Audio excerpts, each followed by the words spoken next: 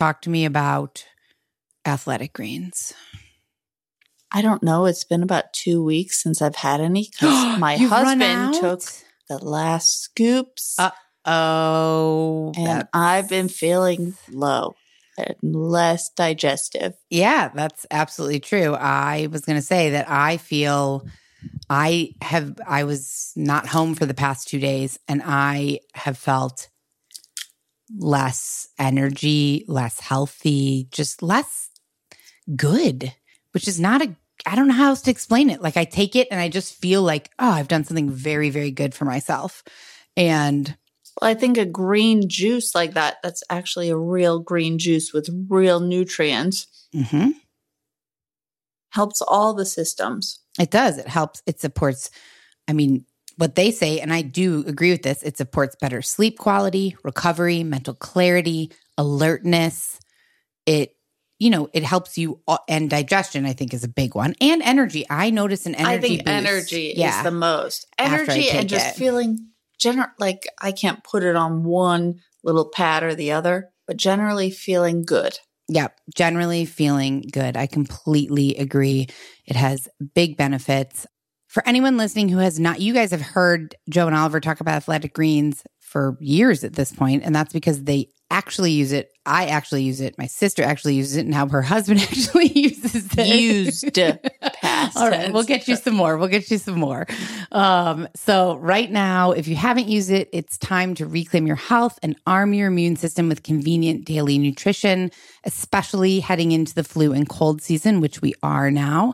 It's just 1 scoop in a cup of water every day. That's it. No need for a million different pills and supplements to look out for your health.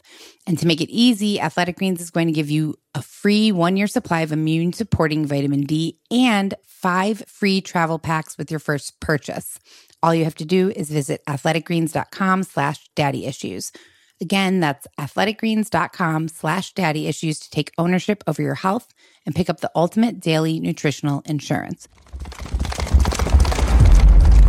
Cavalry Audio.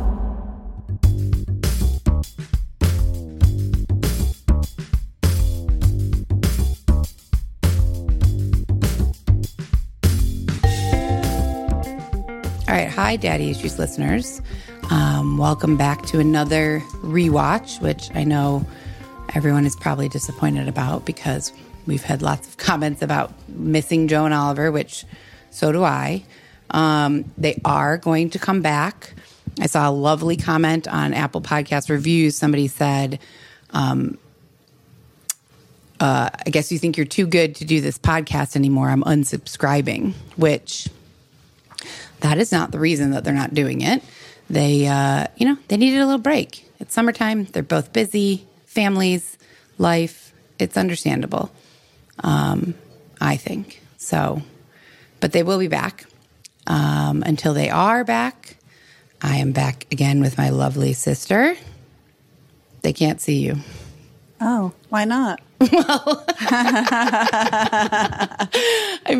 I can see you, and we are on Zoom sitting across from each other. I'd prefer it that they can't. But I'm not going to put this on social media. Beautiful. I'll put a clip on social media. Got it. But this is just going to be in the audio. Hi. So anyways, we're going to do another little rewatch today, just to keep things interesting until the guys come back, which, like I said, they will be. I promise. I'm not crying wolf. They're really coming back. We're going to do, so I've done rewatch with Josh, done one with Jenna, and we've always done two. Oh yeah, we've done 2. And we've always done episodes where it's just Joe and Oliver because those are some of my favorites. But we thought maybe we'd switch it up today and do an episode with a guest. So we're going to do the McConaughey episode. And that one of the greatest parts of this episode, aside from Matthew McConaughey himself, is how the episode starts compared to how it ends. And when was the episode from? The original? It was over a year ago. Okay. I want to say I was still living in Atlanta when we did this. So it's got to be last summer sometime, I think. Although I'm wearing a sweatshirt. Me and Josh wearing sweatshirts. So maybe not. I don't know. I'll have to look that up. But it's from a little bit ago. It's from over a year ago. And this was I'm going to preface this for Josh and the listeners. This was a pretty long episode. And so for everyone's sake, we're going to skip through some of it and just kind of reel it a little bit. My sister is sitting here ready with a notepad. She's taking notes on the episode. Very efficient. She just showed me the notepad. She's actually just doodling right now, but that's probably just because I'm talking. So we're just going to start. This is Matthew McConaughey episode from over a year ago, I believe. And it starts off a little bit brutal. So brace yourselves. You've never heard this, right? No. Okay. Let me know. It's 11:46. It's 9:46. Just let me know how long it takes you to calm down, and then we'll start. Well, let's fucking start. No. Jesus Christ. I'll start by saying this. It was supposed to be 9:40. You said 9:30. I said, okay. I've been on the fucking phone. I'm trying to pitch shit. I'm trying to get it done. I've got executives talking. Okay. Couldn't get off the phone. Realistically, I'm 3.5 minutes late because I got it at 9:43.5 the first time. So just fuck off. I mean, Jesus Christ. You feel better? What's the big fucking deal? God damn, dude. And on top of it, I'm not in the fucking mood. I'm not in the state of mind right now to even deal with your bullshit. Clearly. God. Joe. Serious, dude. I know it's funny. It's just It's funny. I can't take it. Up. I know you can't, and that's the best part of it all. Jesus Christ. I knew it was coming too. I was anticipating it. Well, that's the other thing. You forged. I was anticipating your snarky bullshit. That's exactly what self-fulfilling prophecy. Yep. He knew that he was going to get worked himself up. Yep. Exactly. You forged your own reality, didn't you? You already had your mind made up. This is part of who you are, dude. It just is. And it's part of what I love because it makes me laugh. But when I'm on the receiving end of it, fuck you. Jesus. It's part of who you are, too. I just texted you. Yeah, so let's just accept each other. I can't get on at 9:30. Let's accept each other. I thought I could. Okay. But I was on a fucking pitch. Well, I don't know what you're doing. I don't know if you're taking a dump. I don't know if you're fucking eating muesli. I don't know if you're painting your car or pulling your fucking trailer. I have no idea what you're doing. How do I know you're pitching shit? How's that possible? Do you want to link? Do you want to sync calendars so we just know everything that we're both doing? We should, but that's my point. I don't know what you're doing. How do I fucking know? I'm just sitting here waiting. So that's all. And if you're going to be late, I have every ability and there's a rationale to say, hey, are we starting at 9:30 or are we starting at 9:45? Well, It was supposed to be 9:40. You said 9:30, and then I texted you. I need a couple more minutes. I'm in the middle of something, and then the minute I get off, I literally on this pitch meeting, I was like, "Hey, you guys, I'm sorry. I've got Matthew McConaughey coming on a podcast. I have to go." Well, I'm sorry. And then they're like, "Okay." I don't know any of that. So you got to cut me a break. Of course you don't. I can't say, hey guys, can you pause the pitch meeting? I got to call Buck to tell him exactly what's happening right now. I mean, so when you're talking to these guys, your fingers can't work to just text me, go, hey, I'm on a pitch meeting. I'm a little bit late. No, because what happens is when I go to text, my face goes off the Zoom. So I'm trying to bullshit everyone and being like, hey, yeah, come by the dad fucking show or whatever the fuck I'm doing. And then I switch up to go text you and all of a sudden I disappear. And they're like, oh, where did Oliver go? I'm going to send you a burner phone just for record days. Not only that, my fucking adrenals are wide open. Now I'm just, Are you sweating? Okay. Lift your arm. Have I made you sweat? No. You made me crazy. Oh my God. All right. Did you ever have a shirt when you were little that from Jamaica that said Jamaican me crazy? No, but I did have a shirt when I was single, and this is so bad, but I had a vintage shirt that I got. That was an old school sort of touristy shirt from the Bahamas, and it says, try a virgin. And then underneath, in really small print, it says islands. So I would wear that out to like proud the were you? clubs. You had to wear it out be to. so proud. I would literally wear it to the clubs like a fucking moron, and I don't know. It seemed to work. I wore that shirt and Egyptian musk oil. That was my go-to. You know what? You know what's unbelievable? Because I go the extra mile. I bought McConaughey's book. Huh. Okay. I like how Oliver's like, I didn't. See how quickly they kind of recover, though? Like, well, they're men. Guys.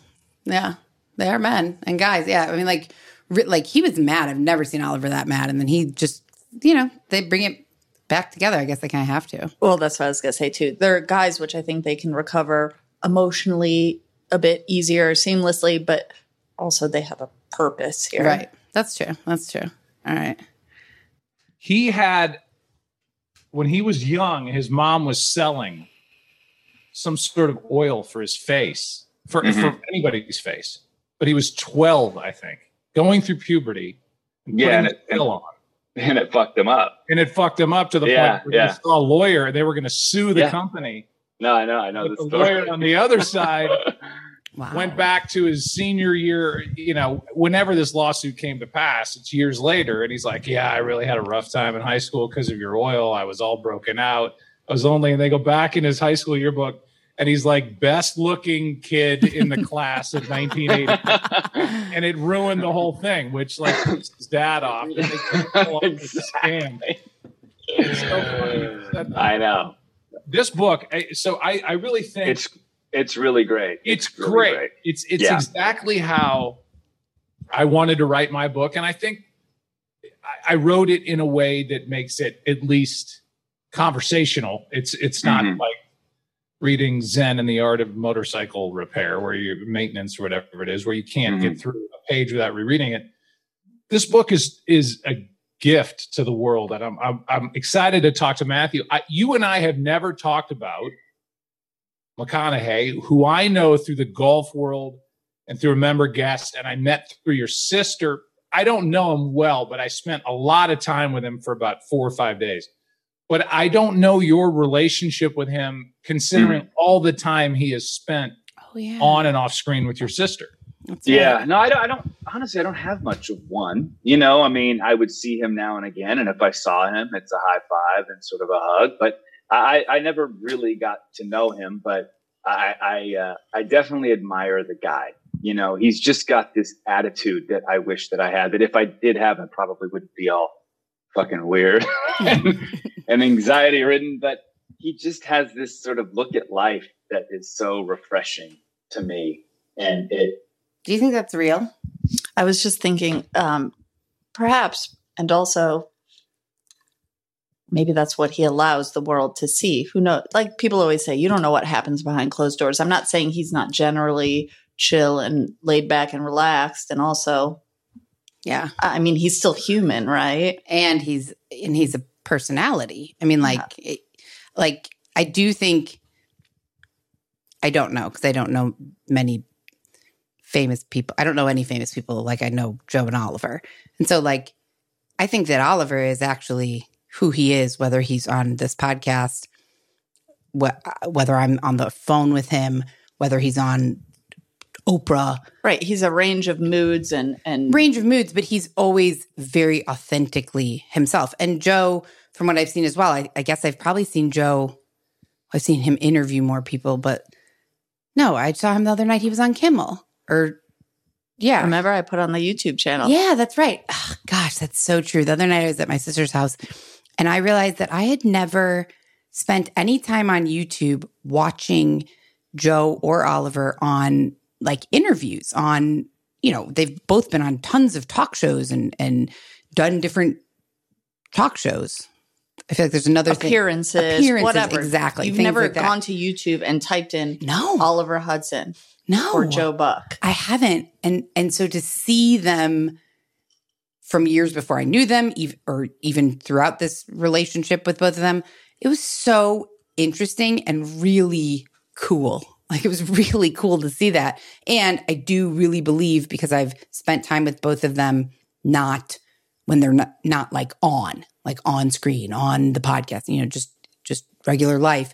And they are both exactly who they are on the podcast, on those appearances and interviews, which is refreshing. So I wonder if, like, if you hang out with Matthew McConaughey, I've seen him in interviews and stuff. Is he the same guy? I'm sure. Well, I have no idea, but my guess is, in general, that's his general demeanor, and also, I imagine he has a range of moods, kind of like Oliver here. He knew he was on the podcast and it could be put out there, right? Yeah. But that speaks to what you said. He is Quite authentic. Yeah, he is. Yeah. He's so consistent. He's consistently his own guy. Like, and it's not, he's not, that's the beauty of this book. And I really don't want to use our pre-time talking about the book that we're going to talk to him about. No, but I love the way he went about writing the book. Yeah. And the process of it, and him sort of locking himself up, and in a cabin or some shit, and just saying, all right, here's all my information. Here are my journals, and here are my thoughts swirling in my head.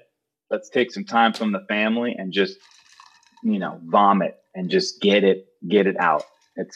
When I was reading this, and I never did journal when I was a kid, but I know that you've written notebooks, as you said a few shows ago, that you found during quarantine.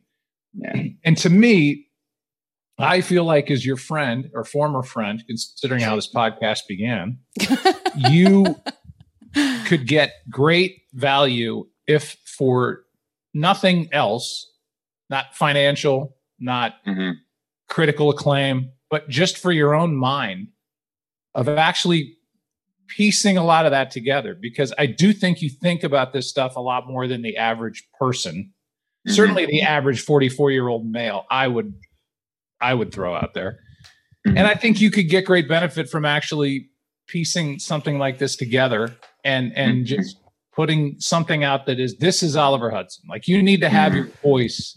That was the best thing that came about it for me, you think you know me, but you have no idea. Here's what I've been through. Here's who I am. Here's who I try to be. Here's who I respect. Here's who I don't.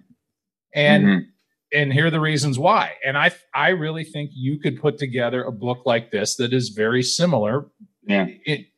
In that you would have the same process. It would be a different book, but I think you get a lot out of it. I've never read Joe's book either. Shit, I'm going to order it.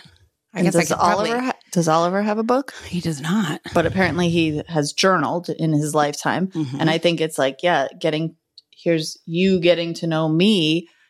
But also I think the process of journaling is me getting to know me, or me making connections to things. Totally. Yeah. I wish I journaled more. Do you?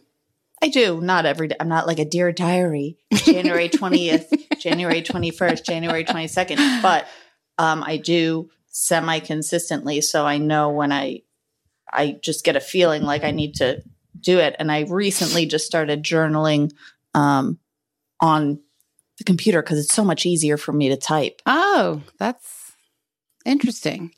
I used to journal a lot. I have all of my old journals. I just don't now. Maybe I drink too much to journal. I always think of because I drink a lot and I journal. I always think of journaling as like a nighttime thing, though. So maybe it needs to be a morning thing with coffee. Well, morning pages you've heard of, like you write 4 or 6 pages right when you wake up, just a brain dump. Oh, yeah. But also I don't like all those rules. I just do it when I feel like doing it. Yeah, that seems fair. I should start doing that. I think Oliver's would be interesting, and I'm gonna read Joe's. I can't believe I haven't. I've heard him talk about it. I can't believe I haven't. Do you know the name of his book? Lucky Bastard. I'm a lucky bastard. Yeah, that's cool. I'm gonna order it. What does his shirt say? Busywood? I don't know. Actually, Oliver's very matchy. It's not a weird outfit for him today. Usually, he has weird outfits. Oliver. Weird for you or weird for him? Like, doesn't he often wear like tie-dye? Yes. I mean, like, usually he has very bright, flashy, interesting, like hammer pants with flamingos on them and, a tie-dyed sweatshirt. This is looking very muted. Well, maybe it's matching his mood. Oh, good point. Matching his mood. God, if we titled these, that would be a great title. Matching my mood. Maybe also because they're interviewing McConaughey, he wanted to look more put together. Yeah. Although I feel like that's not. I feel like with the one guest, McConaughey, that he could do. Yeah, I feel like he wouldn't do that.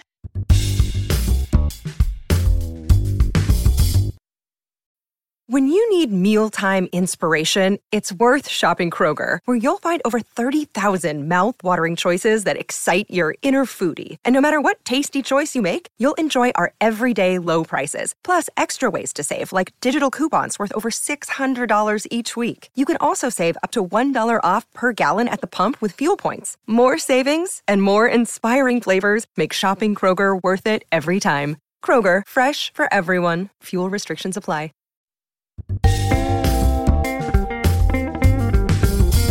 I want to skip ahead a little bit to McConaughey. Go from there. Matthew's on. Hi, Matthew. Joe Buck and Oliver, what's happening? What's up, baby? We're supposed to remind you to record. I can do that. I have this ability. Let me turn off a few of my incoming message sounds. Yes, I do the same thing. Yeah, he's Learn so that. professional. Like, turn off my incoming message sounds. I don't know and how we stuff. got so lucky to. I didn't call on any of our past dalliances to get you on this podcast. Oliver didn't call on your past starring roles across from his sister to get you on this. And yet, here you are, the most popular man walking the planet, whose book I bought yesterday, and I ripped through easily half of it last night while watching my Blues lose to the Colorado Avalanche. And this book is this isn't a podcast about your book, but it can be. This book is a gift. This book is hitting the shelves at the right time in this country for the right reasons. You are speaking to my soul. And wow, there is nothing in this that I go, ooh, everybody's in the ooh moment in our time. And this book is like, hey, here I am, man. Judge me how you want. This is how I grew up. Here's what I've done. Congratulations. It must feel like, I'll ask you, what does it feel like to put this out and say, here's who I am for the record? Telling him how because it feels. this is awesome. Oh, thank you. Thank you, Joe. Howdy, Oliver. Yeah, so look, one, working up the courage to go write it. One, working up the courage to go look at the last 50 years of my life and journals I've been keeping for 36 of those years and say, hey, let it tell you what let the book be what your past has told you it's about. To share that, was a lot about freedom for me. I'm always trying to close that gap between, we all got a gap between who we are and who we really are, what we really act like, and what people are receiving. I was like, man, I want to close that gap. It becomes a little extra work having to put on new hats. You know what I mean? For like, oh, well, this is who I am, but this is who I want to come across as, or this is how I'm received. I want to close that gap. And if it was going to be worth sharing, if people were, then share it in a book. My original goal was this. I knew there would be people, even if the words on the page in this book sucked, there were going to be people that are going to buy this book anyway because, hey, I'm Matthew McConaughey. Now, I knew there were going to be people out there where even if the words in here were great, we're never going to buy the book because, hey, it's by Matthew McConaughey. So I said, well, look. I like that. I mean, he's honest. He's insightful. Super true and super honest. And I think I too rarely hear people, like everybody's like downplays their fame or celebrityness in some ways. Like to be like, yeah, I'm fucking famous and I wrote this book and that's why somebody's buying it. Not because I'm a great writer or maybe he is. I don't know. Or not because they know anything about what this book is actually about, but my face is on the cover and they say, ooh, that guy. Yeah. I know that guy. I like that guy. Yeah, totally. I have to tell you, for some reason, like his mannerisms, and it's because when we did this, I hadn't seen Michael, Jenna's husband, in a while. Like I saw him, once a year. And now I've spent much time with him since moving. I moved from Atlanta to Tucson and my sister and her husband live like 5 minutes away. So we see each other all the time. And now watching this, for some reason, Matthew McConaughey, like really is reminding me of Michael. Maybe not even in how he looks, but just like, I don't know. something is like his I don't know, his essence. I feel the essence more with Oliver. Yeah. Really? Yeah. So interesting. Okay, sorry. Back to I have his book actually. I think I bought his book too. I didn't read it though. McConaughey's? Yeah, I think I have it on the bookshelf here. Oh.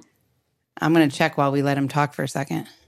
The words on the page, I wrote this on day 4 of writing the book. May the words on these pages be worthy of sharing if it was signed by anonymous, and at the same time be a book that only McConaughey could have written. That was my sort of North Star. Now then I get it together, I write it in about a year and a half, I edit it together, and now I go to declare. Let's go share it. Well, damn, man, I don't know. I don't know if it's going to get sunk by COVID or it came out right before the elections, if it's never going to see the light of day. And damn, it comes out. And my hunch was, man, I think people are going to want to get some good news in the time of a lot of bad news. And it seems to be that's a bit of the nerve that it hit. And here 30 weeks later, I'm still talking about it and proud and honored to be because people are telling me, hey, I'm seeing my stories in your stories, McConaughey. I'm seeing myself in you because it's not a celebrity memoir. Am I a celebrity? Yeah. Are there some stories about my time in Hollywood? Sure. But it's not damn sure not a tall celebrity memoir. I'm just happy that it's translating and people are seeing themselves in it. Yeah. Ollie, I'm not going to commandeer the beginning of this, but I would go. No, I would just say that, you growing up where you grew up and being, who you are from where you are, your reverence for your parents is what shines through this whole thing for me. And I consider, this podcast is called Daddy Issues. I considered my dad my best friend. I consider my mom, both my mom and my dad. My dad was a guy who shaped everything that I am about. And the idea as a kid of letting him down is what kept me on the right path. And while your parents were very different than mine on a hour by hour basis, I think the lessons are very, very similar to the way I grew up and kind of this rite of passage. And I just got to the part this morning where your father has passed away. And it reminded me of the story when my dad passed away. And I'm going to share it with you for 1 second. And hold on, I have a question. So Joe just said like his dad shaped everything that he is and is about. And like the thought of letting him down is what kept him on the straight and narrow. How do you see, like, do you relate to that in terms of mom and dad or no? Maybe like 5%. But I also think for Joe, in the end game, it seems like it was super helpful. Like it pushed him to have the career, the life he does. I also think sometimes it can be super unhelpful for anyone to think about what does my parent want from me? So oftentimes I'll ask people like, if this is kind of a weird question, but if suddenly like your whole family was like just poof, gone, what would look different in your life? Ooh, I think that's and a lot of people say a lot of things would be different. Yeah, because which means they're not doing things just for their own life. They're doing things for the people in their life. The approval, the accolade from their parents, their whomevers. Yeah. Wow, that's interesting. So you don't feel like what you've done in your life has been for mom or dad? I mean, our mom is no longer here, but not mom at all. Dad, no, but maybe I'd be more of like a fuck up if it wasn't for dad, or like maybe, I'd just be like, well, I don't know. Actually, no, I just don't tell him anything anymore. So yeah, I do. It's so funny because that's I do Mark what I'm said doing. Something the other day about that. Like I was on the phone with dad and he heard and he was like, you probably don't need to tell your dad. Like, I don't know what I said. I said something that was not a big deal, but that it inspired dad to lecture me. Right. You give him too much ammo by telling him which isn't things. Like you're saying anything wrong. It's just, I know when to, I just don't really tell dad that much. I mean, I already know when I tell him, hey, we're going out of the country in a couple months. He'll be excited for you, I think. No? Oh, no. COVID lecture's coming. Oh, yeah. That's right. Which that's fine. I can handle that. But also, yeah, I give small snippets, if anything, of the major things. Right. Like highlight reel of your life. Yeah, exactly. But I mean, and so I try to keep things I try to keep it to work with Dad because our dad was a television commercial producer. And so now I'm a podcast producer. So I keep it to work. He likes it. It's interesting. There's very few opportunities for him to lecture me. But like even things where I don't think, like I told you the other day, I texted him like, oh, I joined a gym. I've been going to the gym. I've like, gained a little weight since I've been here because we all hang out and eat a lot and it's wonderful and I love it. But I need to, do some more exercise. And it spurred like a 20-minute lecture on like, well, it's really what you're eating. You need to be eating this and this and this and this and this for so long, which it's like that. It's like things I don't even think he's going to lecture me about. He lectures me on. And I do think it comes from a place of love and also control. There you go. I was going to say liking to hear himself talk, but control. Well, same thing. Yeah. And also maybe through the years, you've not been good at saying, hey, I don't need your opinion. There is it's just the dynamic there. Yeah, you hold it close because it sounds good. No, that's okay. It sounds good. It just sounds more clear when you hold it up close. Yeah, that is the dynamic. That's true. It's challenging to be a podcaster and be someone that wants to talk with your hands all the time.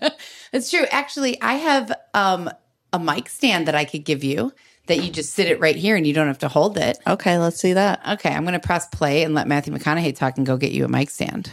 And so indulge me and we can cut this out of the podcast or whatever. But when my dad was sick for 7 months and I went to visit him every day in the hospital and I knew he was going to die. I said my goodbyes I think he died on a Wednesday or on a Tuesday. I said my goodbyes the night before because I knew the next day they were taking all the tubes out and he was going to pass away. And I said what I wanted to say. And I thought to myself, this is not a Hollywood movie. I don't need to be there when he passes away. And I went down and I did a Cardinal baseball game. And I told the guy that I was working with, my dad's going to die tonight. And he couldn't even talk. And I did the game. And as I'm driving back home, I passed the hospital and I said, God, he still hasn't passed away. They pulled all this shit out of him at 9 o'clock in the morning. It's 10:30 at night. He's still hanging on. Everybody said their goodbyes. He's still alive. I haven't gotten the call. And I pull off and I go into his hospital room. He'd been watching the game that I was doing. I whispered in his ear. The nurses got out. The machines were all gone. And I said to him, Dad, I got this. It's time for you to go. I'll take care of Mom. I'll take care of Julie, my sister. It's okay. I got you. And by the time I got back to my car, which took 2.5 minutes, he was dead. Huh. And I believe he was waiting for me to say goodbye. But the way you described that, it got me this morning as I'm reading it. I'm tearing even thinking of it now. What it was like when you went down, it was like a ton of bricks hitting you. And it was that rite of passage where the protection that you had of this larger than life father was now gone. And if you could, because this podcast is called Daddy Issues, if you could please, for people who haven't read the book, crying. Just give a thumbnail. His emotions are coming out. Beautiful, intricate, wonderful, loving, rough man. But has he had a parent's eye? Not that he shouldn't get emotional.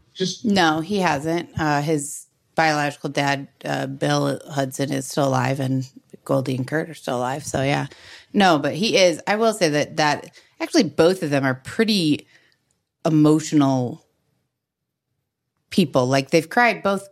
Not Joe as much. Oliver's cried on this podcast multiple times. And Joe has not, I don't think, but that's because what gets him crying is like heartfelt TV commercials. Me too. All right, let's see what Matthew has to say about his dad. Just talk about him for a second and what that was like when you didn't have him. Yeah. So, he was... To start off at the beginning of your question, you said you didn't want to let your dad down. So many times we hear people today going, "Oh, don't, fear's not a good thing," or well, the fear of letting your dad down, helped you do a lot of things and stay in your lane and do things well. I had a fear of that too, and it was a healthy fear. You know, I tell a story in there where I came home and I'd stolen a pizza, and I got home and he's on the phone with the dad of the guy I stole the pizza with. And as any kiddos out there, what I got to remind you is, if you ever do something wrong and you get home at night and your dad says, hey, if you ever steal a pizza and you get home and your dad goes, did you pay for that pizza tonight? It means he knows you didn't. All right, so just tell him the truth. All right, but I lied. I tried to weasel out of it. He gave me 4 chances to tell him the truth, and I lied. And on the 4th time I lied to him, backhanded me. I crumpled and went to the corner.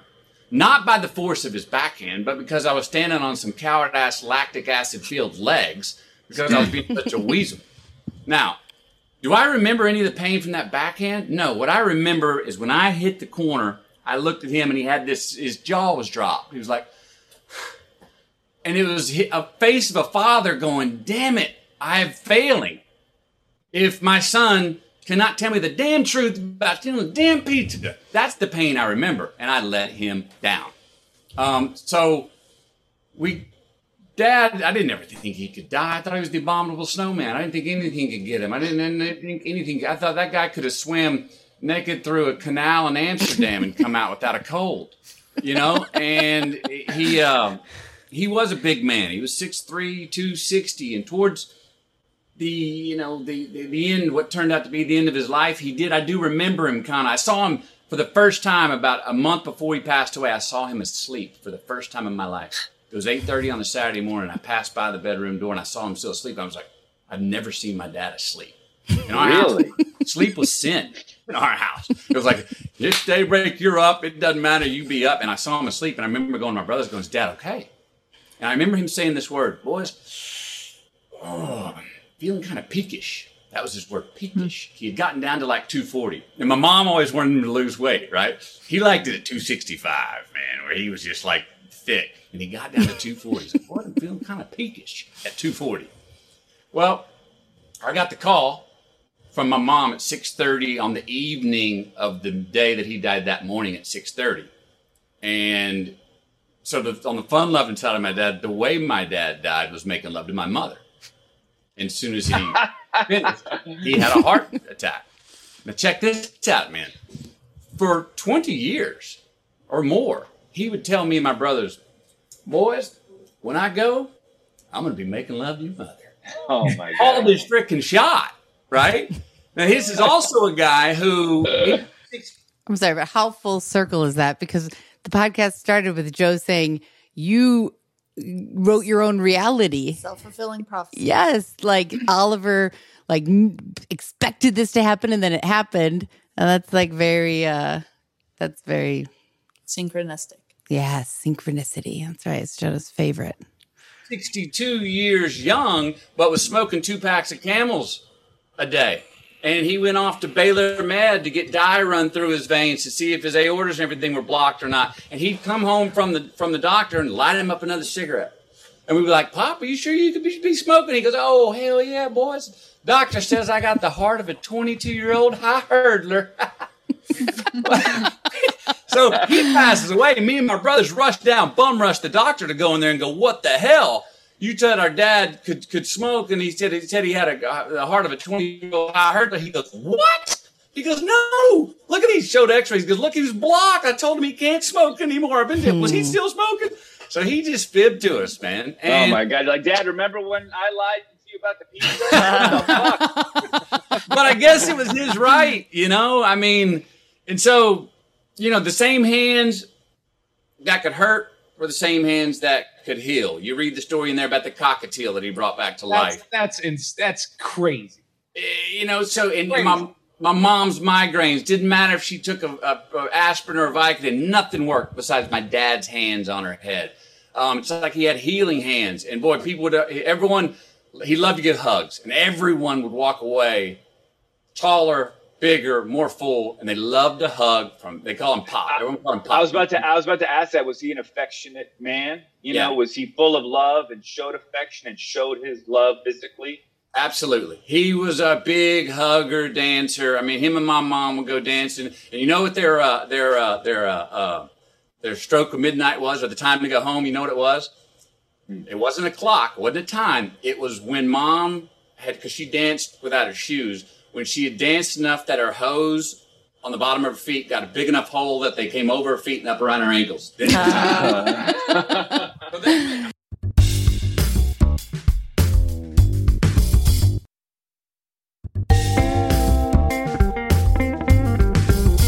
Does he tell these stories on Dax? Because I never listened to that episode. I'm not sure about this one, but he tells a difficult one about, I believe it's on Dax Shepard or Armchair Expert, about him and his mom and him and maybe a sibling that get in a fight, and then something about a ketchup bottle really sticks out. Okay, yeah, he tells that one.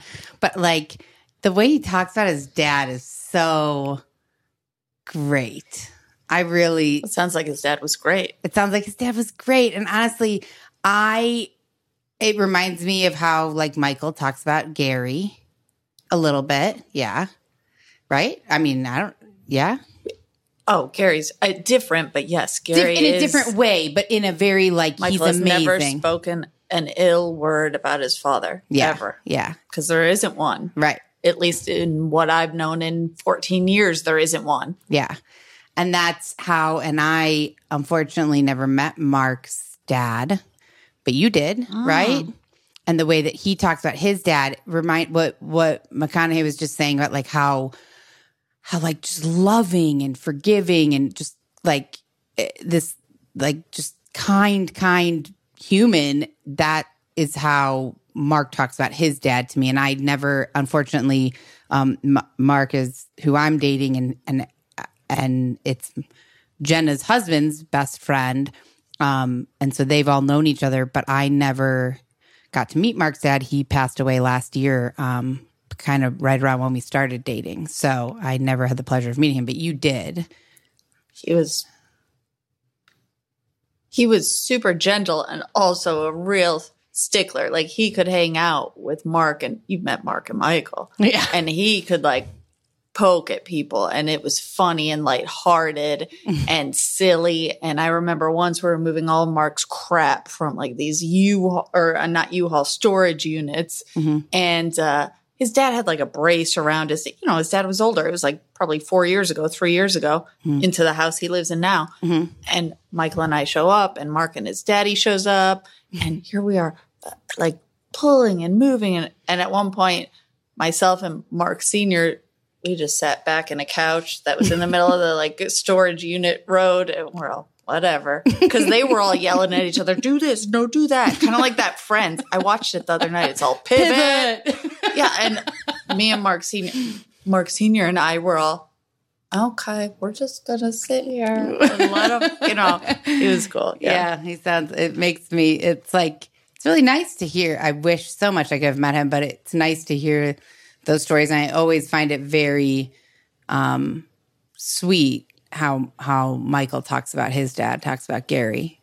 Yeah, Gary's I mean, from what I know about Gary, which is, several Christmases and stuff together, he's just so wonderful. Actually, we were talking about him the other day, and I told Mark, whenever I see Gary, it doesn't matter if it's been a year, 6 months, 5 years. He says, hey, baby. He gives me a hug and hey, says, baby. Yep. And I instantly feel like I'm just like loved. Yep. I'm just with people who care about me.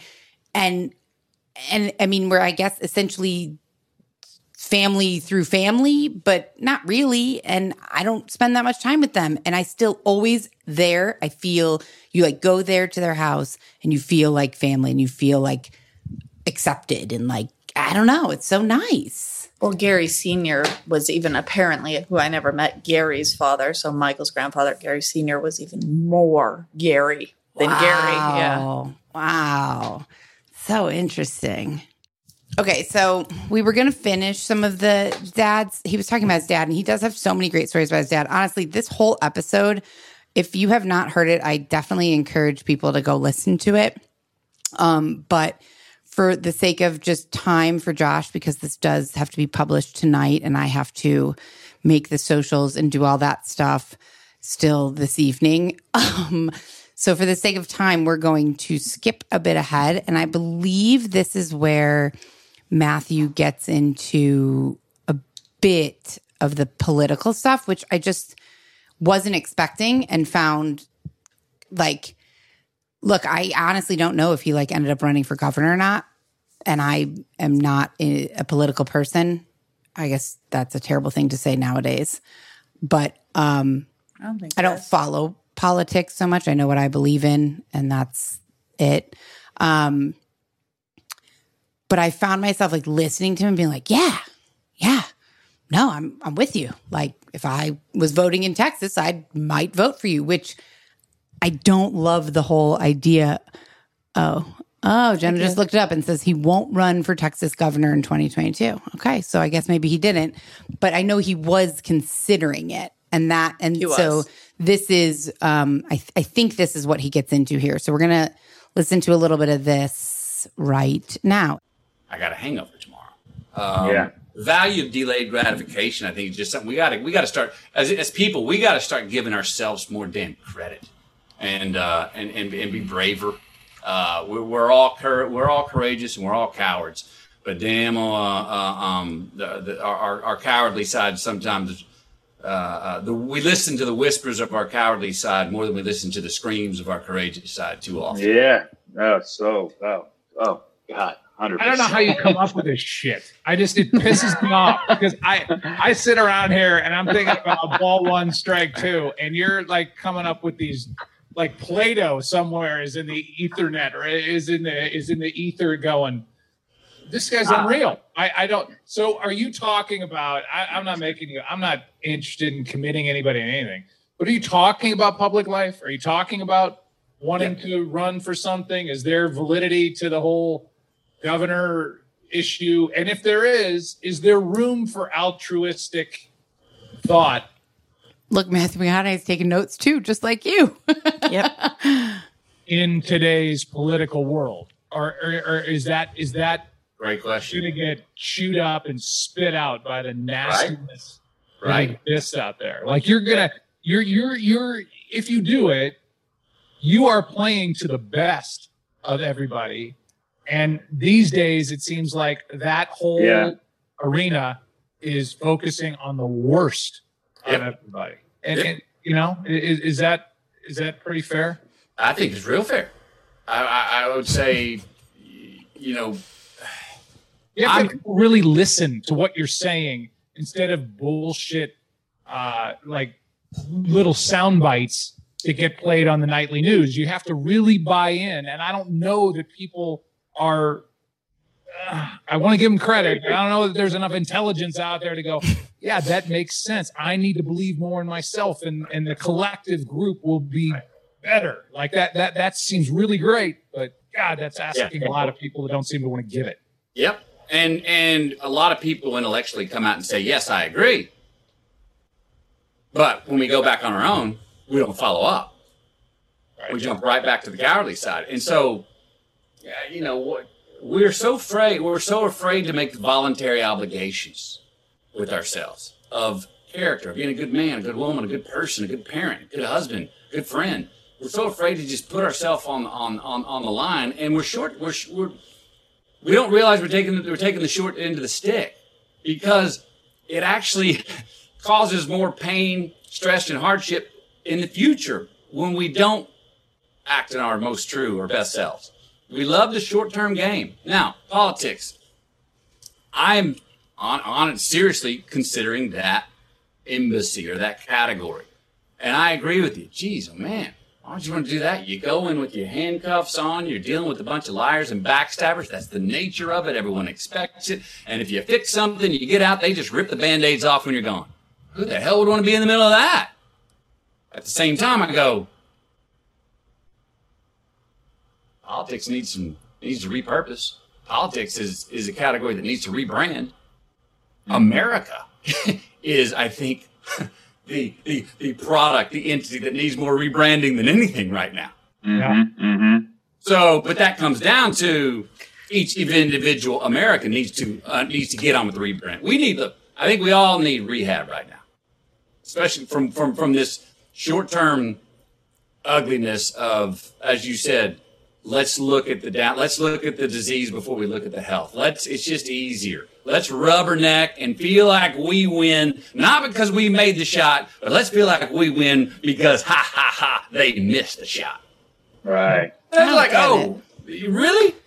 I don't get that. What does he mean? What at first I thought he meant is let's look at the negative before we look at the positive. But then he brought in the rubberneck, and I'm not sure. Like, let's kind of cherry pick what's dog shit about our lives, our nation, or whatever. I'm not sure if this is what he means, but that's how I took it. So, like, instead of looking at the good or the progress or the areas we could shift and change for the good and progress. I don't know. Okay, that makes sense to me. I guess that's true. Yeah, I like all the things he was saying sounded good, but I wasn't quite sure I understood what they were meaning. He may not either. That's true. Fair point. We're suckering ourselves into thinking that that's actually where we gain satisfaction and self-confidence and self-respect. Bullshit. You know, we love rooting. We get that momentary feeling of I'm a winner because you lost. Not because I made the shot, but because you missed it. That's our default go-to. We have this in politics. There seems to be this sort of exclusionary idea that, well, the left has a license and a trademark on intellectualism, and the right has a trademark on work ethic. Well, the left has a trademark on science, and the right has a trademark on faith. Bullshit. You know, and then right now we're in a place where, like, well, no, the far right thinks the left are socialists, and the far left thinks the right are racist. All that's bullshit. And I actually think this, Joe, is when I say we have the wool pulled over our eyes a little bit, come into the middle. We got the numbers.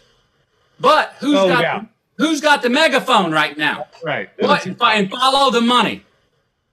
Follow the money. The extreme right and extreme left, which is about 16% of the nation, have the megaphone. And they got the megaphone because that's what we want to hear more. We want to hear the drama. We want to hear the bullshit. We want to hear the exaggeration. We want to hear the fiction and believe it's nonfiction. And most of us, I think more sensibly, are sitting in the middle going, this is happening. And now I'm starting to believe that maybe that's who we are too. And I think we're drinking the Kool-Aid. We got to get off the Kool-Aid. That's what I mean by rehab. America needs a rehab.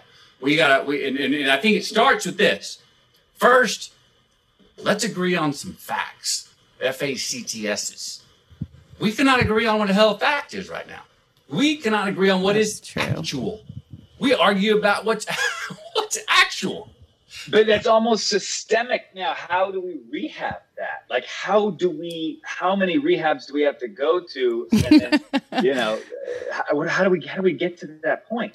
Well, the facts are real. Hopefully we've got, you know, there's an age, we've got the opportunity for an age of enlightenment. I mean, we got coming up. I hear you. How do we do that? How do we do that? I don't think that you do it through a policy. I don't think you do it through, again, I just think, two things. I got two thoughts on this. I think if we're going to have to prove that acting this more true way, being more fair to others than ourselves and being more courageous, we got to prove that can fill your bank account. Because if it don't make no money, I think we're too far gone on that. If it doesn't fill a capitalistic need, then I don't think people are going to do it. People are going, it's great. I'm going to give to charity. What I'm talking about is I need to raise my number on the line. We got to prove that it can make money, and I believe it can. But we have to understand that it's long-term money. But what is it? He is getting a little bit like out there. Yeah, I can even watch Joe. He's all like, we have to prove that what is going to make money? Our new collective political mindset for the whole country? What I thought he was saying is, like, essentially we need to get back to a blank not a blank slate, but whatever's equivalent to a blank slate, to then be able to look at what the true facts are and not generalize that all the Republicans have the money and the wealth and want this, and all the Democrats are this and that. Sense. That made sense. Not so black and white, like hard and fast lines between people, because more people, our Flow somewhere in the middle. Right. So that makes sense to me. But then when he's saying like Oliver said, how do we go to rehab? And he's saying like, well, it needs to make money. Well, what's it? You're losing me, Matthew. You're losing me. He's lost me. All right. Well, let's see what he has to say a little bit more. And we also have to, I think, have maybe more people come out that didn't prescribe this way of thinking, that did make the most money or did get the most fame, and go and tell us, guys, growls, don't. It doesn't. Growls? In the end, I'm barren. In the end, I lied, cheated, and stole my way to get here, and I'm now sitting here, lost and lonely for it. So to just reprioritize our values in some way, and see that you still can win. The good guy still can win. The good woman still can win in the bank account and the soul's account. Now, if we can match those two, that's an understanding. I think, look, the frontier that we got to change is right here. That's very idealistic. Well, also, he's not actually giving a clear path to what he's talking about. There's no like concrete. He's saying, be yourself, and that'll bring you money and wealth, spiritually and financially. False. And also, well, maybe if you have a platform and you're a public person, sure, maybe be yourself, and that will bring you wealth in your soul and wealth in your bank account. But for you and me, I like his message. I think it's a way to live. It's a great way to live. I'm not sure that's a great political plan, though. Which might be why he didn't end up running. That's true. I do feel I can't remember. Okay, we're just gonna keep watching a little bit, because I do feel like at some point he said stuff where I was like, oh yeah, this makes a lot of sense. And so far I'm not seeing that. I'm seeing more of like kind of just like lofty ideas. That's such a good word. Yeah. Lofty. Yeah. Which are great ideas. I like it. Also not realistic ideas. Yeah. Climate change, when you change how this works, you change all these other problems that we see in the world when you change the individual, how they think in their mind. That's what we got to rewire. But we got to prove, though, I think, that it can pay them back. They got to see, okay, how do I make a living like this? Now, I've got different ideas on how to do that, but it's going to take a lot of people making some sacrifice. We don't give near enough value to sacrifice, which is what we got to start off doing if we're going to have any kind of rehab, which I think we all agree we could rehab. Yeah, because I'm with you. The loudest people are getting all the attention. They're on the fringes on either side. And the middle is where anybody I hang with is in the middle on everything. They're left, right, middle, dead middle. But there's more eye rolling going on now by the people in the middle of what's happening and being reported, quote unquote, from the far side, either side, than there ever has been. Kennedy was talking about what you were talking about in the 60s.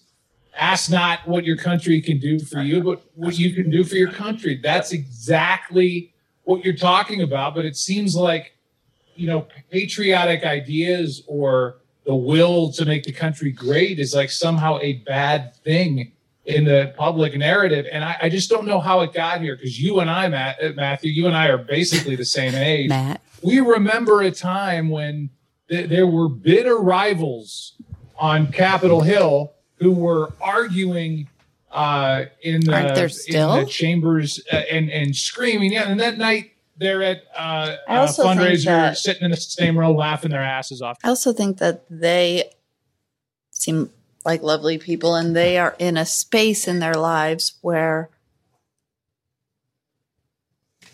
one area of their life is taken care of. They are financially set. Right. So that gives them the time, space, energy. I'm not saying they're not doing a ton of shit.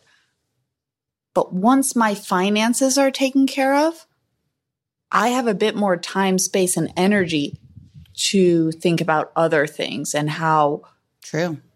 Like, if I struggle to pay my rent, which I do, the rest of these higher up things of like, how can I contribute to my community and thus my political leaning and all of this? Well, it has no place. Right. So I think it's great. And also, a lot of people are just struggling to pay their bills, and they don't even have the time, bandwidth, energy to think about anything else but taking care of their family, their kids, themselves. Forget about a family. Pay their bills. Their animals. They're not thinking about rewiring their going to rehab brains for patriotic or political reasons. And I hope so many people that do have the financials figured out, I really like it, because they can make a difference. And also, it's not realistic for I don't every have person. all that luxury. Yeah, no. I think that very few people, it's interesting because Joe was saying that most of the people he knows are in the middle. And I know that's a different statement, but like most of the people that I know are not in a position to be thinking about how can I better contribute to my community or country. You're thinking about how can I survive. Take care of myself. Yeah. Yeah.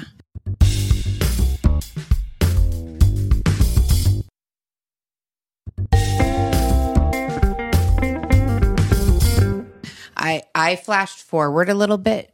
I don't know where this is, but I feel like it's close to the end. So we're going to start here. And just for time's sake, because it's already 5:15. And they say a lot of great political things, but I do remember them laughing a lot at the end of the episode. So I'd love to see that. And then I want to bring it full circle to close this with how Joe and Oliver started.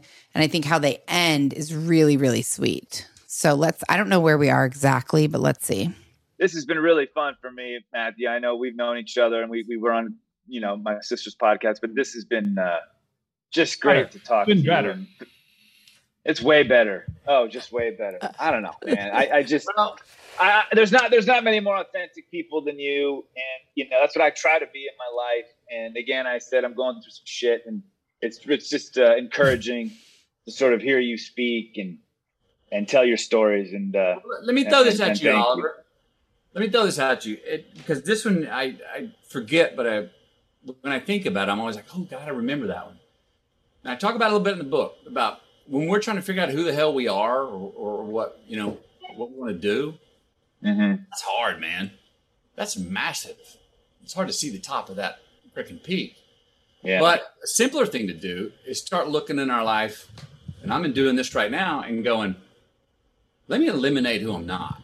Let me start getting rid of chafe.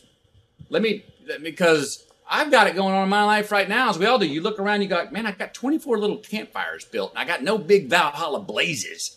You know what I mean? It's like you got to get rid of some of those little campfires and go, no, I got a few things in my life that I want to Valhalla blaze, man. Yeah. I want a bonfire. A few things in life we go, what if it's going to bonfire? But we only got 24 hours in a day. So if we start looking at what are those things that, you know what, I do that, and that takes up this amount, it takes up quite a bit of my mind time, it takes quite a bit of my real time. And what do I really get back from that? It's not really essential it doesn't really pay me back. Get rid of the little one-offs. Yeah. You know what I mean? Start getting rid of the little one-offs, and it creates a little more time to deal with the fires you want to start blazing that are really important to you. And then the other fun little asterisk, which is out there, which we got to remind ourselves, is when we don't know what the hell we want to do, something's going to happen. Yeah. Something will happen. We'll create it, or the world will throw it on us. Purpose will be thrown in our lap and be like, ta-da, it's clear. That's right. Non-negotiable. Yeah. I got to deal with this. Yeah. It always does. It always seems to work out that way, too. It's strange. It's interesting. I got, before he goes, I just want to say one thing that he doesn't remember. But back in 2011, we were at this golf tournament together. This is so good. And my voice was messed up. I was talking like this. I remember it. And Matthew it's my favorite story. What's wrong with your voice there, buckaroo? And I said, well, I went in for hair transplant surgery, and the thing down my throat sat on my nerve, and it paralyzed my left vocal cord. And now, now I sound like this. And but they say it's probably going to get better. And Matthew takes a beat and he says, so what you're saying, buckaroo, is you fixed your video, but fucked up your audio. I am about to have a nervous breakdown. And Matthew McConaughey, in one sentence, just summed up where I stand in life right now, with my whole career flashing before my eyes. So good. It's like internally, I was like, you motherfucker. Yeah, that's exactly what I did. Mr. Runner-Up, 1977. Runner-Up. Oh, your life is built on a lie. Your life is built on a lie. God, malaprop can take us very far sometimes. That's so great. Yeah, that was awesome. I've told that story 1,001 times now because it's just so brilliant. It's one of the best. One of the great stories, though. Thanks, man. Hey, man, always good to see you. Oliver, good to see you. Buckaroo, great to see you, man. And I'll how do I get you my real email? It's all right. It's better if I just sit out here and wishful for the rest of my life. All right, I love it. Yeah, man, thank you. Thank you, Matthew. Appreciate it, brother. All right, now. Vote. All right, bye. Do they keep going? For a minute. One of the all-time great I love lines this. I've ever been told. This is good, man. He's like my spirit guide. I just, he's cool. He's cool. He's just been so many different iterations of himself.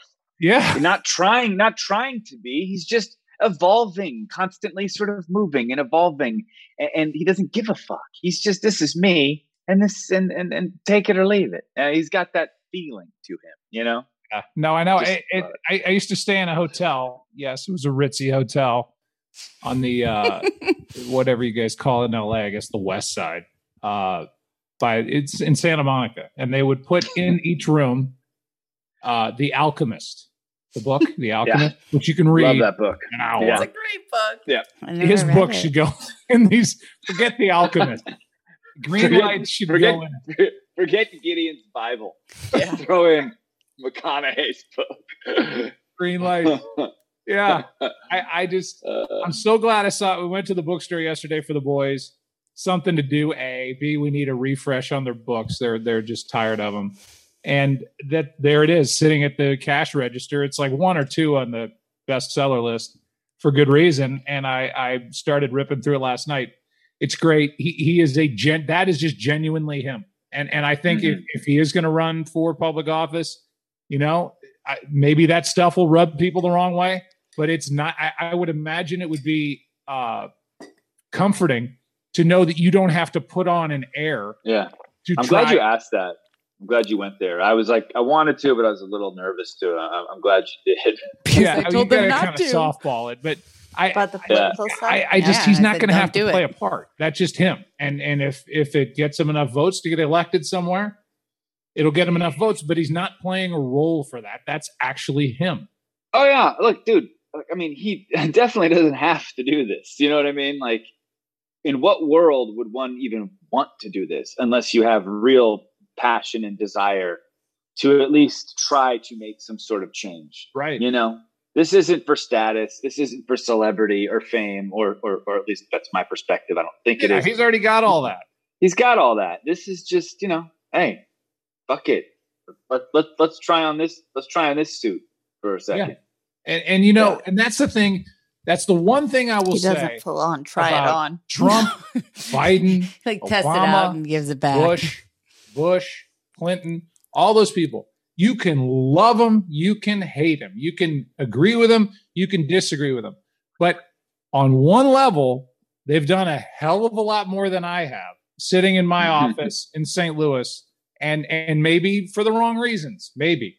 But they put up with a gigantic life change to, in their mind, right or wrong, serve their country for whatever reason. So that's what it would be with Matthew. Like, you really want to open up that bubble of, in the beginning, he talks about having taken peyote. Like, or is that going to turn people off? Is he going to? Yeah, okay. But I feel like because it's all here, there's no mystery to the guy, and he's really open and upfront. And I think his desire is just to do something good for the world and good for the country that I know he loves. Yeah. Yeah, totally. And getting back to the daddy issue stuff, like, he's just, what a great dad.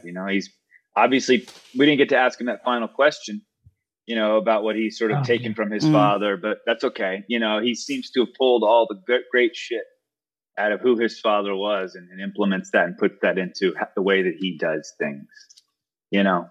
And it's interesting to hear him talk about, you know, watching the sort of violence and then having it come together sort of in love.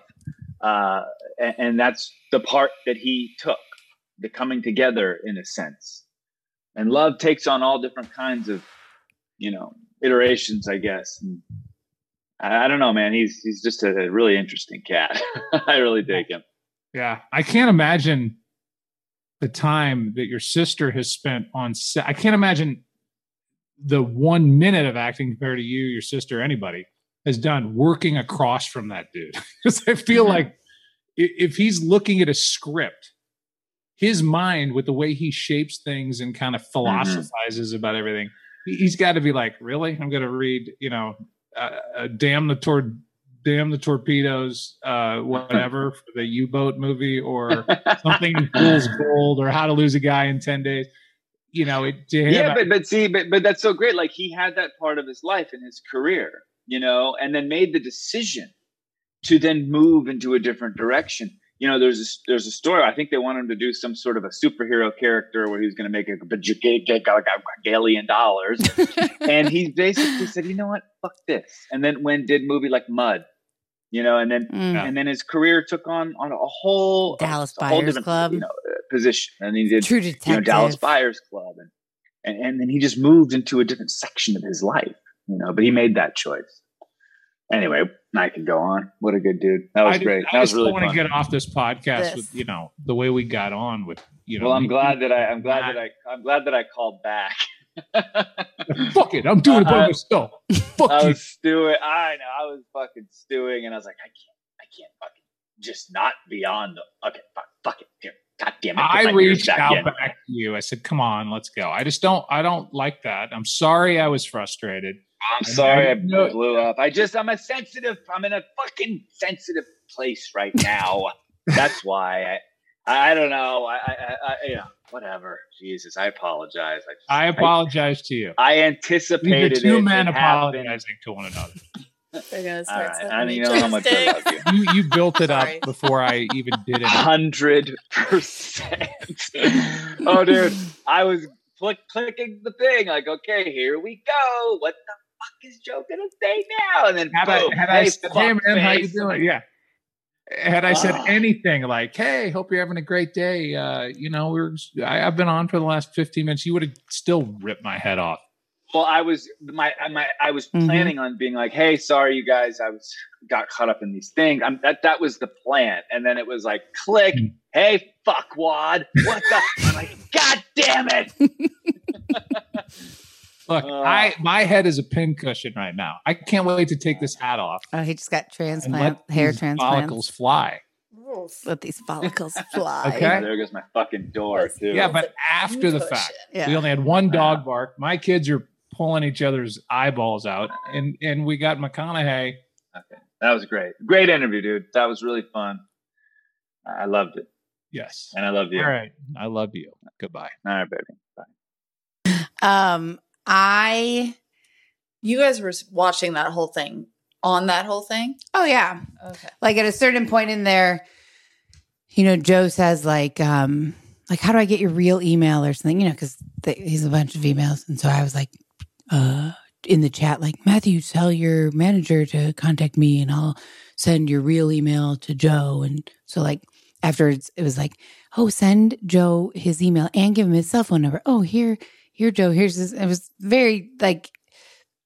But my question is, you and Josh were on there the whole time, just not on the camera. Totally. Every interview, every single one. And some of them we are on there. We pop in, Josh pops in to make sure they're wearing their headphones. When we interviewed John Stamos, Oliver like got up to pee, left his AirPods in while he was peeing so we can all hear him peeing. And he wasn't pooping. It's true. You know, and Josh was like helping John figure out his better, how to make the audio better. And, but really every interview we're on in the background watching just to make sure that it like goes well, which is pretty much like the coolest thing. It's really, and they're really good at it. So there's rarely a time. I can only think of maybe like 1 or 2 interviews where like, because I'm sitting there, you can't see me,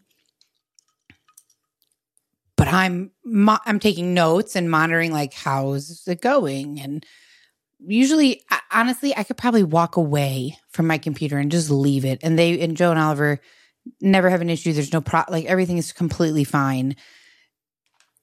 I can only think of 1 or 2 where I was like, I can tell that this is like the audio's not great, so they can barely hear the person, or like some things make it uncomfortable.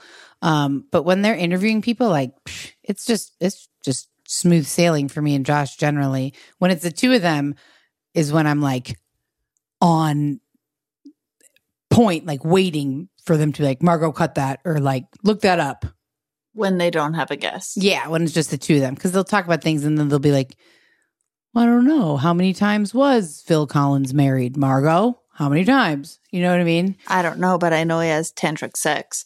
Oh, really? I didn't know that. Is that like a Phil Collins thing? Because that's one of my favorite episodes in the air tonight.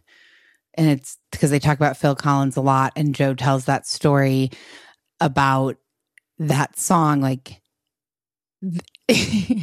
and the whole time, me and Josh did a rewatch of this. The whole time, Joe is telling a story like, I have from a very reliable source that Phil Collins saw a man watch a man drown and didn't save him, and blah, blah, blah.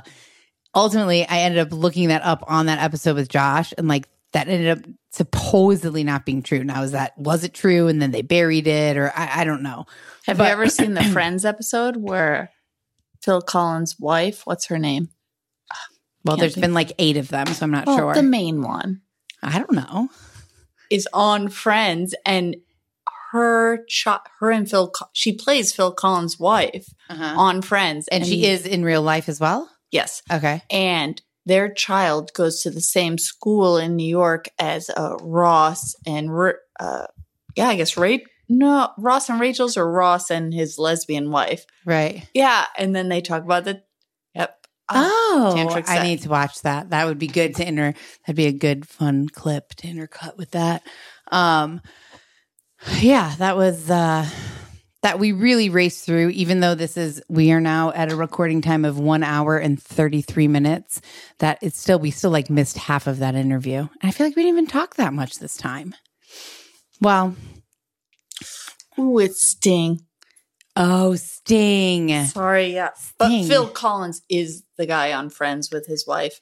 Yes. But yes, Sting. And it's so interesting because Sting played himself in Only Murders in the Building. Yeah, I stopped watching that. I know you did. I loved it. I love Steve Martin. Most people did. I'm the outlier. So good. So good. You know what show I just watched? It's brand new. And I thought, this looks stupid. I was like 4:00 in the morning. I couldn't sleep. I put it on hoping I would just fall back asleep, but it was so funny I didn't. It's on Hulu. It's a new show called Reboot. And it's Johnny Knoxville's in it, Paul Reiser, Peele and Keenan, those people. Keenan and Peele? Yes. It's Keenan from Keenan and Peele, who's so funny. I'm not going to be able to explain it properly because it's not going to sound good, but it's like a sitcom from a long time ago. How they're rebooting all kinds of sitcoms now. So it's a show about them rebooting a real, but making it edgier, and it's really fucking funny. Oh, that guy, Keenan. Keenan Peele, one of them, not Jordan Peele. Right. But the bald guy that was in something with Friends or College Friends. Yes, him. I love him. Yes, and he's so funny in it. Yeah, he's great. It's really, honestly, I'm going to watch it right now. I thought it was not going to be good. It's really, really funny. I'm all, bye, Josh. I'm going to go watch it. All right, we're done. Thank you guys for listening and being so patient, waiting for Joe and Oliver to come back. They will be back really, really soon. We do have a couple guests booked. So do we know when? We don't have an exact date, but couple months. No. We're looking at a couple weeks. Oh. Yeah, we're looking at a couple weeks. So Bummer for me. Well, that doesn't mean that you can't come on as a guest one time. You never know. Honestly, I thought about asking Dad to Zoom in today, but thought otherwise. I'll be sick. Yeah, I thought otherwise on that one. So, but they will be back. Well, we're working on our own little other things as well, you and me. Right, but daddy issues, what people are here for. Yeah, that's true. Well, we know you're not here for us, but we appreciate you listening, and don't unsubscribe. Joe and Oliver are coming back. They'll be back soon. And that's it. Good night and good luck. Good night and good luck. That's it. That's right. Jenna does a good job of shutting me up. Thank you all. Goodbye. Have a wonderful week. Bye. They can't see you. She's waving goodbye.